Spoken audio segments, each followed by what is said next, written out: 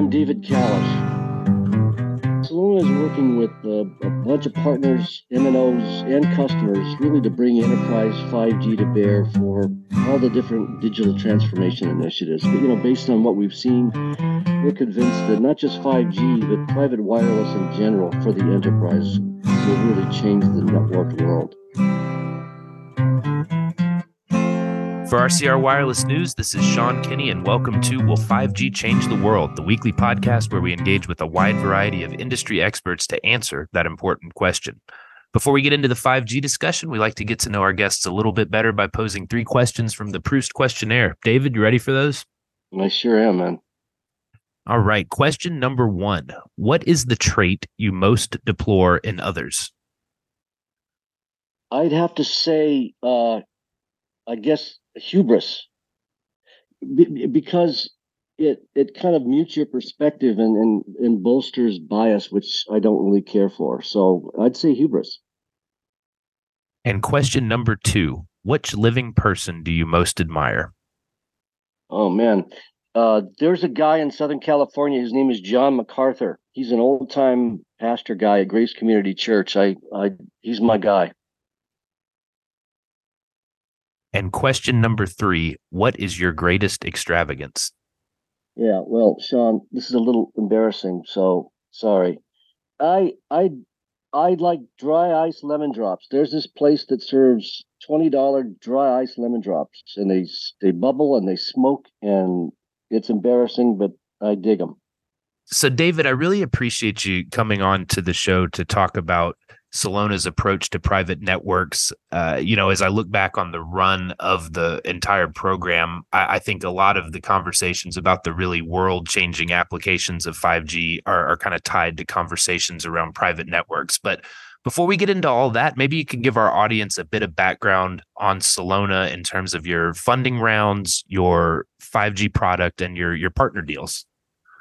Yeah, you bet. Celona is based in Silicon Valley in Campbell, California. We were founded in 2019 by 4 guys, all engineers / executives who had worked at various Wi-Fi companies and cellular companies. One of our founders was at Qualcomm for 20 plus years.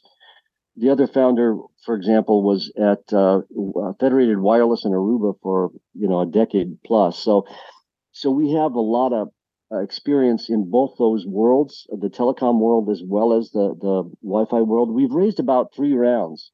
We've raised exactly 3 rounds, a little bit north of $100 million. Our investors are pretty much a who's who of folks. Norwest, Qualcomm, for example, invested, NTT invested, Lightspeed, Digital Bridge, and there's others. And then we launched our first product, our first 5G LAN product, in November of 2020. So it was about a year after we started looking at getting money and what we were going to do. That's what we did. Our focus was, we knew how the enterprise wanted to consume wireless because we'd been selling it to them for quite some time. But cellular was a new twist on things, and we knew that there were some inherent advantages in it. So our challenge was, how do we build a system that could be easily consumed by the IT group and leverage all the things that they'd already done in their networks, and add a kind of a component that added a lot of value. So that's what we did. And we labeled it 5G LAN because we wanted folks to, 5G is really just the access method to the LAN, but it's really a local area network that uses 5G as the access method, but it's integrated with the existing LAN. So that's where we've been. And to date, we've seen nothing but up and to the right in terms of customers and market adoption. And at that time when we launched, private wireless really wasn't a thing, but since that time, it's become a big thing. So we've seen a lot of folks jump into it in a big way, the Nokias of the world, the Ericssons, Cradle Points, and others. So, being first to market's great. It doesn't mean you're going to win that market or you're going to be successful. But I think because of what we've done, I think there's good chance that we will be. So you kind of set me up for my next question with your comment around understanding how enterprises want to consume cellular. And really, that is the question. How do they want to consume cellular? How do you keep that graph going up and to the right? And then I just maybe append to that based on your engagements, whether that's with a partner or directly with a customer. Are you noticing any trend lines that kind of speak to common points of complexity that need to be addressed? Yeah, good question. Uh, we've learned a lot since we launched. Really, generally speaking, there's three things that enterprises want when it comes to wireless. They want control, they want connectivity, and they want coverage. Um, those are the three things they really want. Now, when you say enterprise wireless, the first thing people think of is Wi-Fi. So there's this inherent battle in people's minds of Wi-Fi versus cellular. And every vendor on the planet will tell you, oh, Wi-Fi doesn't compete with cellular. Well, it does, but it doesn't. So two things can be true at the same time. Um, every customer that we've won, that we've deployed, and there's hundreds now, um, they've they've deployed cellular to solve a problem that Wi-Fi just simply couldn't. That doesn't mean they abandon Wi-Fi, but there's some inherent problems with Wi-Fi that cellular is just as better suited to solve. But when it comes to consuming cellular, a lot of enterprises get a little overwhelmed with the technology. And we've taken the tact of making it what we call in marketing ease, IT friendly. That's just to say that we've constructed a solution that can be integrated with the existing layer 2, layer 3 LAN and leverage. What's really important is leveraging all the things that enterprises have already put in place. That means their security systems, their firewalls, their DHCP servers, their NAC systems, their VLAN structures, their IP domain structures. If you can fit into that directly, then cellular becomes not as complex a thing as people think it is. So you don't need to be a 3GPP expert. We kind of mask all that complexity and offer the solution like you would a wireless LAN, with all the components fully integrated, because that's really what customers want. Not every customer, but most customers want. They want a complete system that's all optimized to work together. When I say complete system, I'm talking about the RAN, I'm talking about cellular access points, I'm talking about the core software service, the 3GPP core, and I'm talking about SIM cards and eSIMs and how you manage it all. So, getting past that complexity point a lot of times takes a lot of education. And in any market that's new, there's always this education problem, because it's new and people don't always want to be the first on the block to adopt it. But if you can take the friction out of out of cellular and apply it and allow the enterprise to apply it to what they already have, it's not a heavy lift. And then they can start to think about, okay, now I can solve some problems that I just haven't been able to solve with my existing wireless, whether it's a carrier wireless or whether it's Wi-Fi. So I think that's kind of some of the things we've learned. And the other thing is that we've learned is that, solving a specific problem really is what's most important. I mean, private wireless for the sake of private wireless, just because it's new and does something different, is great. But if you can solve your problem with Wi-Fi, then do it. But the problem is a lot of times companies can't. So while Wi-Fi and cellular are mutually exclusive, there is some competition there, because Wi-Fi is trying to look more like cellular in terms of its deterministic connectivity and using OFDM and those kinds of things, and cellular is trying to look more like Wi-Fi. So eventually there's some kind of convergence, but we think that convergence will primarily come in the area of policy and management. Hi, everyone. Sean here. I wanted to take a moment to tell you that this episode of Will 5G Change the World is presented in partnership with NetScout. NetScout provides the power of seamless visibility into the performance, availability, and security risks across any network, any data center, any cloud, 5G, and more. Read more at netscout.com. Now let's get back to our conversation. So, David, ahead of this recording, I was reading an interview with one of your colleagues, and it's a interesting point that I was hoping to get some perspective from you on. But to paraphrase, he was making the point that a lot of people think of 5G as a radio upgrade, which is true, but not really complete. And then he kind of discussed 5G more as a software architecture evolution. So could you maybe kind of lay that out for us? Absolutely, yeah. So 5G or cellular is much different because how it was constructed. It was really constructed in the cloud, or for cloud with a cloud mentality and all the principles of cloud networking. And when people think about cellular private wireless, they think, oh, it's cellular, but cellular is just the access mechanism, right?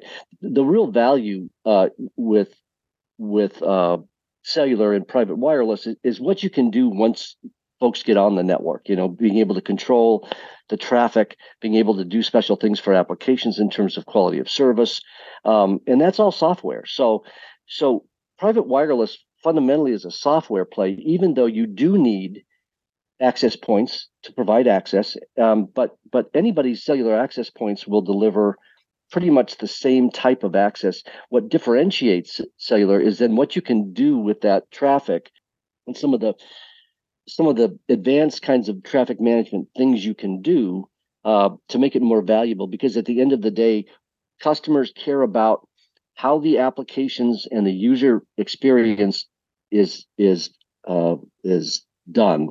The network is still plumbing. It's like electricity, but once you plug it in, you want to be able to ensure that those applications and those users are getting the uplink and downlink bandwidth, are getting the kind of latency that they require, and doing it on a per application or per device basis. That's where the value really starts to be created. I also wanted to talk to you about Europe. My colleague James Blackman, who I would encourage our listeners to follow, covers private wireless very closely, and he mentioned that you all were making a big push in Europe. So just how are you thinking about that addressable market, particularly in the context of dedicated spectrum being made available to enterprises in a number of kind of heavily industrialized parts of the continent? Well, James Blackman probably knows more about private wireless than our entire company. That guy's a brain. Plus, he can write. He's a smart fella. Yeah, we see the biggest market opportunity, both near term and long term, not just the U.S. because most of our customers today are U.S. based, using CBRS in the 3.5 to 3.7 mid band spectrum, but when you sell to a multinational, which we have, with folks like BMW and Del Conca and Dot Foods and some other folks, they all have international sites, and Europe doesn't. Europe never really had a 4G system. They've gone right to 5G. So the biggest opportunity we see is for 5G in particular.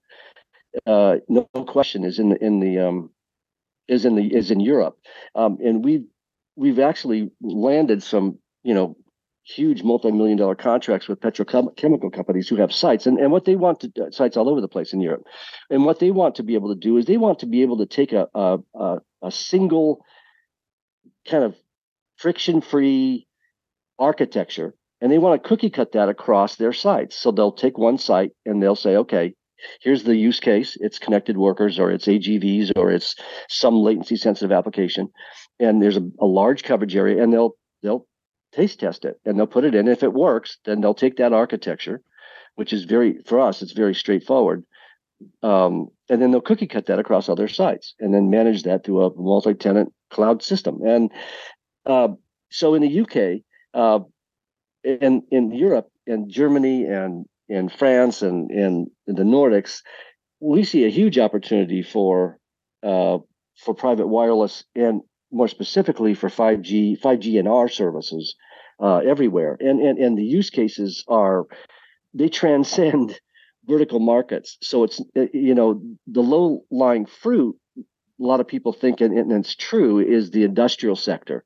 The oil and gases of the world, and the manufacturing sites and site and logistics, where there's lots of coverage area. A lot of it's outdoors, but it becomes every vertical market has an application for which packet loss or latency or throughput is non-negotiable. And cellular, by definition, gives you that deterministic uh, uh, kind of guarantee. You can control latency specifically. You can control uplink and downlink specifically. I think the rub really becomes in the near term is getting the device manufacturers to support all the different flavors of 5G, because they're not all codified across the world. We are seeing shared spectrum now beginning to be codified in a sense. In terms, when I say codified, what I mean is the swath of spectrum that telecom regulators will allow to be shared. The mechanisms are still different from country to country, and CBRS is quite unique in the U.S. in terms of how they do that with the spectrum allocation systems run by Federated and Google and such. But what's my point? My point is, yeah, Europe is going to be one of the fastest growing markets, if not the fastest growing market, we think. And there's, don't forget Southeast Asia and Asia, because that'll be big too. But that uses band 79. In the U.S., they're using fundamentally band 48, which is CBRS. Outside the U.S. and Europe, they're using band 77, band 78. And it kind of varies from country to country, but yeah, there's a lot of opportunity in Celona. What we've done is we've built up now a whole presence throughout Europe to focus on those large, both U.S. based multinationals and specific multinationals headquartered in Europe, and we see that as a big opportunity. All right. And I wanted to circle back to something you referenced, and that's connecting into layer 2. So the genesis of this recording is I wrote a story about brownfield private networks and the kind of complexity that comes with connecting legacy OT systems to a 5G network. And that's a good one. Yeah, that's the hard work, right? That's digital transformation, is connecting a 20-year-old machine and getting meaningful telemetry off of it. So just how are you all kind of generally doing this, thinking about it, and what does it mean for the business? And I asked that question because to me that seems like a big differentiator, just not acknowledgement of it, but actually doing it in the field every day. Yeah, it's a good question, Sean. A lot of this stuff isn't sexy, but it's got teeth. There's a lot of systems out there that do process automation that were built a long time ago. Things that can, when I say process automation, I'm talking about a device that talks to a programmable logic controller, a PLC. And so you have these two different devices. You have the device on one end doing something, but it's getting its control instructions from a controller somewhere on the network. And that typically is used by layer 2 protocols. 5G and cellular, by definition, is a layer 3 protocol.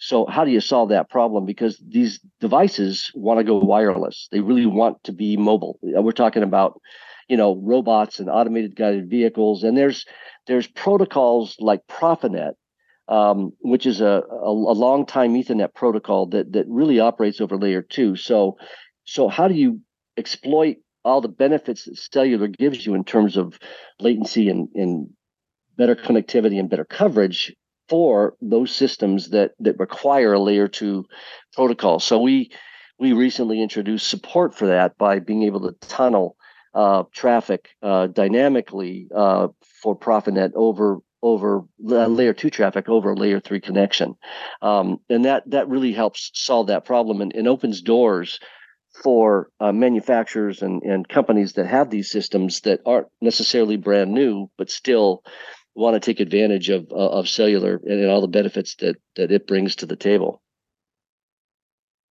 And to kind of return to our core question here around 5G changing the world, you mentioned some of your customers earlier, but any particular customer stories you can share with our audience that would maybe give us some more context around how 5G, particularly private 5G, can be a force that will genuinely change these global important industries? Yeah, the one that comes to mind is BMW, for example. They have a massive manufacturing and inventory warehouse in South Carolina. They have these, 50 plus what they call hostlers. They have, like 1,500 of those, and they put inventory in them, and they have this massive, massive facility. Uh, they wanted to automate that because typically what they would have to do is they'd have to go into each truck if they needed a special part, and they'd have to identify where that part was, go to that truck, and they're all spread all over a several mile facility, and find it. So what they wanted to do was they wanted to automate that, and being able to have these hostlers pick up these trucks with the inventory and bring them to where they need to be to kind of speed time to market. They tried to do that, and they really couldn't get that accomplished with existing conventional wireless technology. So when they came to private cellular, we were able to solve that problem for them, and solve it in a way that was not only cost effective, but gave them the opportunity to use that same network for other things they just haven't been able, like video surveillance, for example, and some other things they just hadn't been able to get to work properly. And that really helps to transform their actual business in terms of hours it takes to get stuff done, time to market, quality of the product, and that's what it's all about. That's where digital transformation really is meaningful beyond the buzzword in terms of making the business more profitable, more agile, and what you want the network to do to make that business work. And there's other companies like there's another one, Del Conca. I mentioned that earlier. They're an Italian manufacturing company with sites throughout Italy and sites in the U.S. They make fine Italian marble, and they have this large production facility in Loudon, Tennessee. And they have these. They're not really AGVs, but I guess they are. They're automated pickers, I guess you'd call them. They're large pickers, and they've got a ton of them inside of a building. And what they wanted to do was to actually have those pickers be able to get instructions from their PLC or from a server on the network. And these things move around. These things move around at 10, 15 miles an hour or less. And they go and literally pick up materials in the manufacturing facility and production facility, and they move it to the right place so that the production can be more optimized, and they can automate all of this. Now they just couldn't get that to work with Wi-Fi because the environment changes so often, and Wi-Fi tends to be a best effort technology, and so one day it might work just fine, another day it might not because of interference or because there are a bunch of people in the area or a bunch of, new materials that were placed in a certain area are attenuating the signal. Cellular didn't have that problem. So instead of deploying 40 or 50 more access points inside and outside, they put up 8, and they covered the whole area and solved that problem. And the point is, they're able to improve and streamline the production and the facilities management, the inventory management of this stuff, and they can speed time to market. And again, it's kind of the same example, but in a different industry. But those are some of the use cases where the technology really does support the transformation of a business in a way that's beneficial to that business. And there's many other examples I could give you, but those are the two that come to mind. Yeah, those are great examples. They really kind of make it so apparent the value that the network's bringing, and then it's just so easy for me to think, well, look what we've done at one site, let's do it at all the sites, and then we're living in a totally different world. David, it sounds like the team at Celona is doing all the right things to keep that line continuing to move up and to the right. So I really appreciate you taking the time to have this conversation with me and to answer that question. Will 5G change the world? Yep, let's hope so. I think it will.